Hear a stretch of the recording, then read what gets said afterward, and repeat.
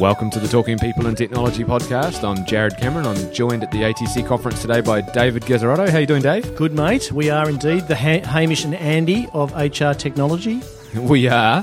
We've got no break going on at the moment. Everyone's in session, so it's very quiet here, isn't it? It is. Yeah, absolutely. We better get a guest in there to help us. Yeah, we better.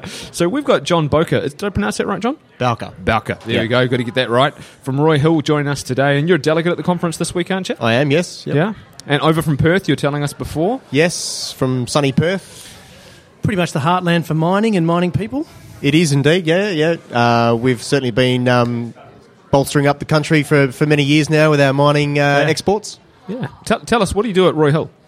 So my role at Roy Hill is heading up recruitment for the business, and Roy Hill recently has gone from a construction phase into production phase. So we're about a year and a half into a 20-year life of mine. It's amazing, isn't it? 20 years. I mean, exactly. Yeah, it's kind of weird to think about. You've got a finite future ahead of you, but yeah, we've got a big ramp up on the go at the moment. So we're actively looking to hire another 700 people to get to our 2,000 or 2,200 employee level. So this isn't your average recruitment gig where you're sitting there waiting for a vacancy to fall and you kind of... Yeah, vacancies are coming at us thick and fast all the time. It's a pretty strategic role then. Yeah. Look, we have to think of the now, but we have to think of the future as well, because once we get to our 2,200 employees, we have to obviously maintain those levels and recruit to turnover. Yep. So you've actually got to do 50% growth. Because if you must be around 1,500 now, up to 22, I mean, that's massive. That's insane numbers, isn't it? You know, what's your time frame for trying to grow that kind of speed? Time frame changes depending on which day it is of the week, but we're looking at certainly the next 12 to 18 months we need to hit those levels. Wow. Okay, so probably a really great conference for you to be at then around how do we really look at talent management differently? Absolutely. I'm sort of interested. What's your view on how do you feel? What do you think talent management really is? Yeah, look, to me, talent management's kind of, I break it down into the acquisition of talent and then the management of talent through their career, through the organisation. So, one is purely looking at the acquiring and hiring and the selection process and getting a fit for your culture and environment. And the other is then, once you had that talent, the retention aspects, the leadership development, how you progress them through the organisation, how they develop their own skill sets through the company. I mean, I imagine sort of the onboarding, the cultural elements of the growth that you're about to go through are going to become really central. You're going to have suddenly these huge new teams. I guess you're going to have new leaders, maybe new business units. I don't know. Yeah, absolutely. Look, and we're currently going through that process at the moment where essentially we've gone from a construction model to a production model, and the two cultures are very different. One is sort of a short-term, do it now, action-orientated kind of construction, make it or break it sort of process. Yeah. And the other is, how do we then get employees that are going to maintain, stay with us for the long haul and consistently produce for us. Yeah, and focus on efficiencies and I guess this continuous improvement mindset that tends to be in that phase of the journey. Yep. Yeah, absolutely. Yeah. Yeah, cool. Yeah. So what is there a transition of the entire workforce at that point? So we talk about going from, 1,500 to 2,200. Is it actually like if you're rolling off 1,200 and hiring 1,000? Or is there a transition from roles that are in the construction phase into the operational phase? Yeah, look, a lot of the construction workers actually only work for that construction project, and they're usually engaged by another employer, and then they come in and construct it and move on to other projects. But there is a core set of Roy Hill employees that have been with us through the construction phase and now through production. And look, some do move on because they enjoy that sort of fast-paced construction kind of environment. Others, want to stick with us for the long haul and see it through, maybe the first few years of production. Yep. Yeah. So where are the locations that you're dealing with?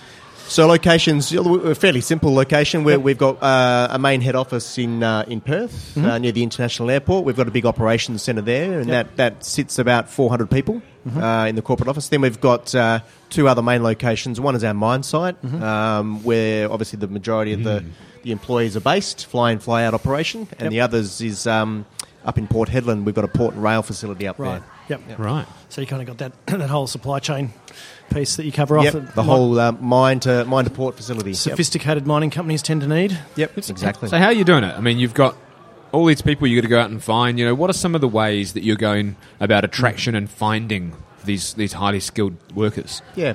Look, it's a good question, and look, we're certainly still kind of figuring that out. But we have in our mind what we're aiming to achieve is a bit of a cross section of sourcing candidates for Roy Hill, and that is seeking out experienced mining people that can come in and hit the ground running. But it's also giving opportunities to people that have never worked in mining before, and people where we can employ what we call greenies into the mining industry and give them the skills and the training to build a career in mining from scratch. And then also we've got to look at in the future, our graduates and apprenticeship programs, and how we can attract the talent of the future.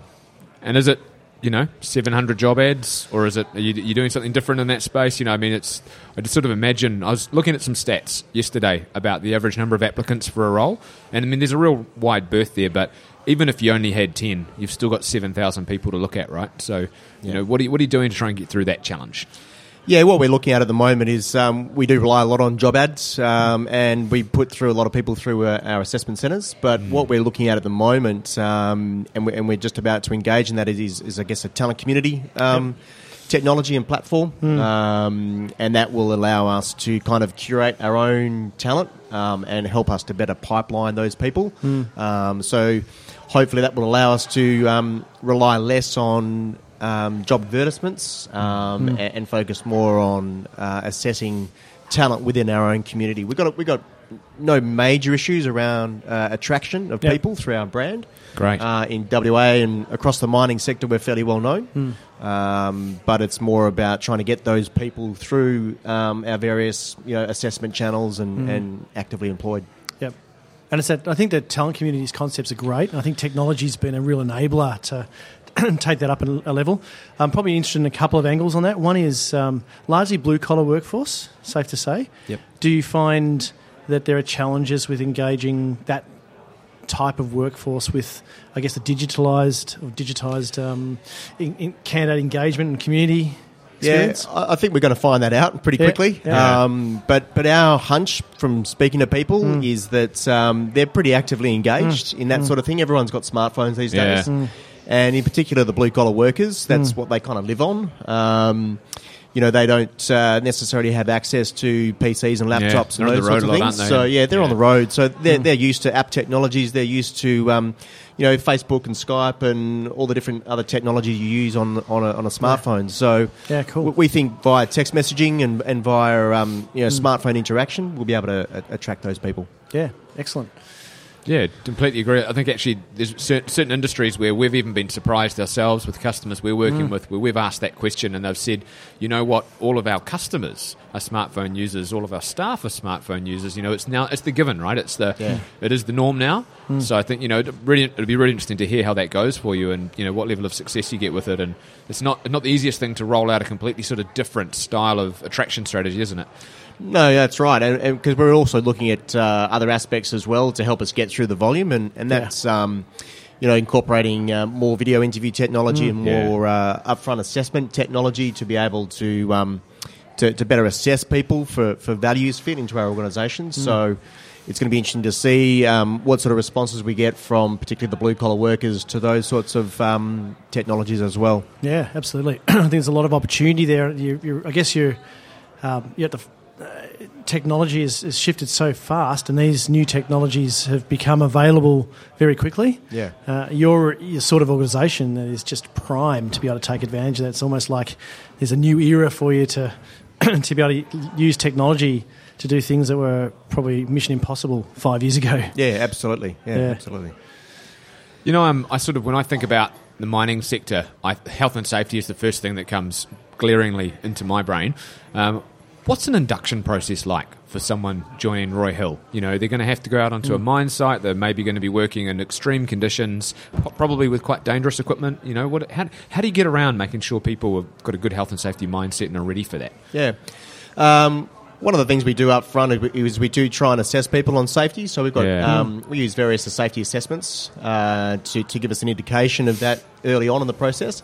But our induction process is really rigorous. We've got a fantastic training and development team, and quite a large team. It needs to be a large team for a large workforce. So they undertake initially corporate inductions to start off with, and then everyone that's going to site will go to site and do at least a couple of days' worth of site-based inductions, just so that they're very familiar with operations of the site, the facilities, the locations of those things, and also where they can and can't go, because there's various areas in our site that, obviously are... no-go zones. Exactly. Yeah. Where the explosives are kept. Yeah. I sort of wonder, you talking about the rigorous testing you do around health and safety, is that around trying to understand whether people make smart choices, or is it around you've got a certification in how to use this machinery, or is it more around you've got the right mindset to operate safely? Yeah, I think it's definitely mindset. You've got to have a...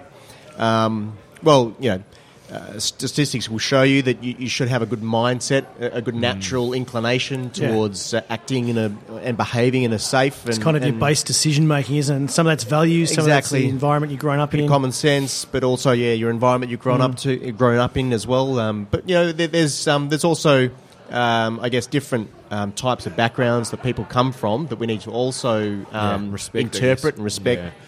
Where they've come from, that they may not have come from a certain environment that is always sort of, it might be different to other environments. And you have to give them a bit more help to get to the level that you need them to, that perhaps some other people are more naturally at. Exactly. Just, I guess that leads me to another question. Are you able to staff this organisation largely from locals? So locals being Australian, I guess, and even West Australians? Yeah.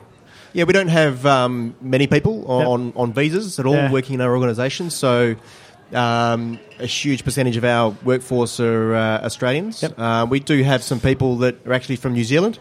It's a touchy subject or not, but that'd be the lower end of your workforce. The less skilled end, I would have thought. You mean the ones that do all the work? Yeah. So they do operate on a fly-in, fly-out basis. Some of them from New Zealand, interestingly. But we've got people from all over the country and our rosters are actually not only family-friendly rosters, but we do attract a lot of people from the East Coast, right? Because of the type of rosters that we have. And they come over and work in WA and then fly back home. Yep. So And what's the? Does that have an impact on tenures? I mean, you're talking about trying to get this workforce now for a 20-year stint. Yeah. Is it typical that people aren't able to sustain that lifestyle? Pace, it is a difficult environment, and certainly it's one that we're grappling with. We're thinking about it constantly. How we can improve not only rosters, but support to people that are in the organisation to stay long term. Certainly, turnover is high in any FIFO operation. But I guess we're trying to look outside the square, so to speak, in relation to finding people that could potentially fit that environment. We're also very focused on getting referrals and getting family and sort of potentially husband and wives opportunities to work together. Both interested in doing it on the same roster. The kids have perhaps moved out of home and they just want to get maybe a bit of extra income for retirement. So we've got a lot of couples that are working on site. Interesting. Do you look at the conditions of, I had a friend that was an engineer and he was flying in and out of Papua New Guinea, and he talked to me a lot about the conditions of what it was like to work in PNG, and sounded pretty crazy, to be honest. But have you, what are some of the things that you do to try and make it an attractive proposition for someone that's going to be spending a week or 2 weeks, at a mine site? What are some of the things that are done to try and help make that appealing? I'm just sort of thinking, other than the money, what other sort of what brings people in? Yeah, it's a good question. Look, money's certainly a big player in the industry, and it's something that we don't pretend to sort of try and compete against the bigger players. So we try other ways. We try cultural ways and trying to recruit people that are going to fit well with each other and socialise with each other. We've got a fantastic new mine site village that people enjoy. They've got swimming pools and tennis courts and indoor cricket facilities and movie cinemas and gyms and you name it, they've got everything there. Sounds like the Google campus, Yeah. doesn't it? Pretty much Google on a mine site with a lot of red dirt. So, they've got a pretty good environment up there, but they work hard. They work 12.5-hour days, and a lot of them work night shifts as well. So you've got to look after those employees. So, why don't you give us the pitch as to why someone would want to come and work for Roy Hill? Look, the picture's pretty easy. Look, we're just looking for. I mean, you can look at our careers page. We're just looking for real people, people that really want to make a difference. People that want to do hard work and want to get paid fairly for it, and want to work on a company that is very innovative and sort of up there from a technology perspective. We're a little bit kind of, reserved in coming forward about what we are achieving from a technology perspective. We're not out and, demonstrating it a lot in the public arena, but certainly, if you look at our operations centre in Perth, if you look at what we're doing around technology, innovation and automation, it's exciting stuff, and people have the opportunity to be part of that. So it's kind of a real-world sort of experience.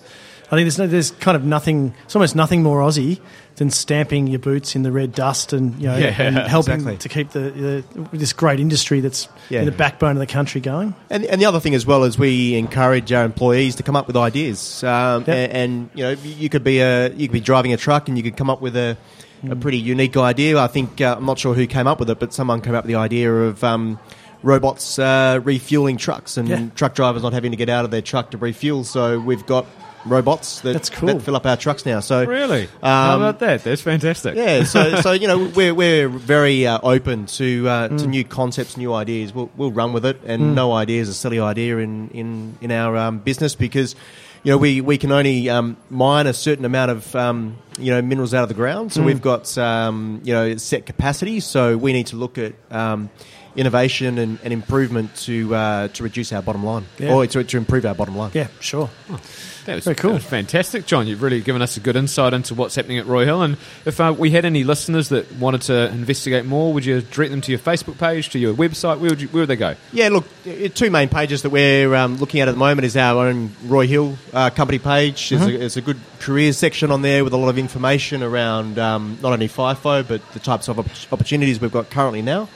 But also our LinkedIn page. We've just revamped our LinkedIn Life page with some video content, the day in the life of a truck operator, and some other information on fly and fly out operations. Oh, great. Well, there you go. So if you're interested, head to LinkedIn, head to the website, check it out, watch some of the videos. Yeah. Thanks for your time, John. Great. That was really interesting. It was great chatting to you. Thanks, guys. Appreciate it. Cheers, mate. Cheers.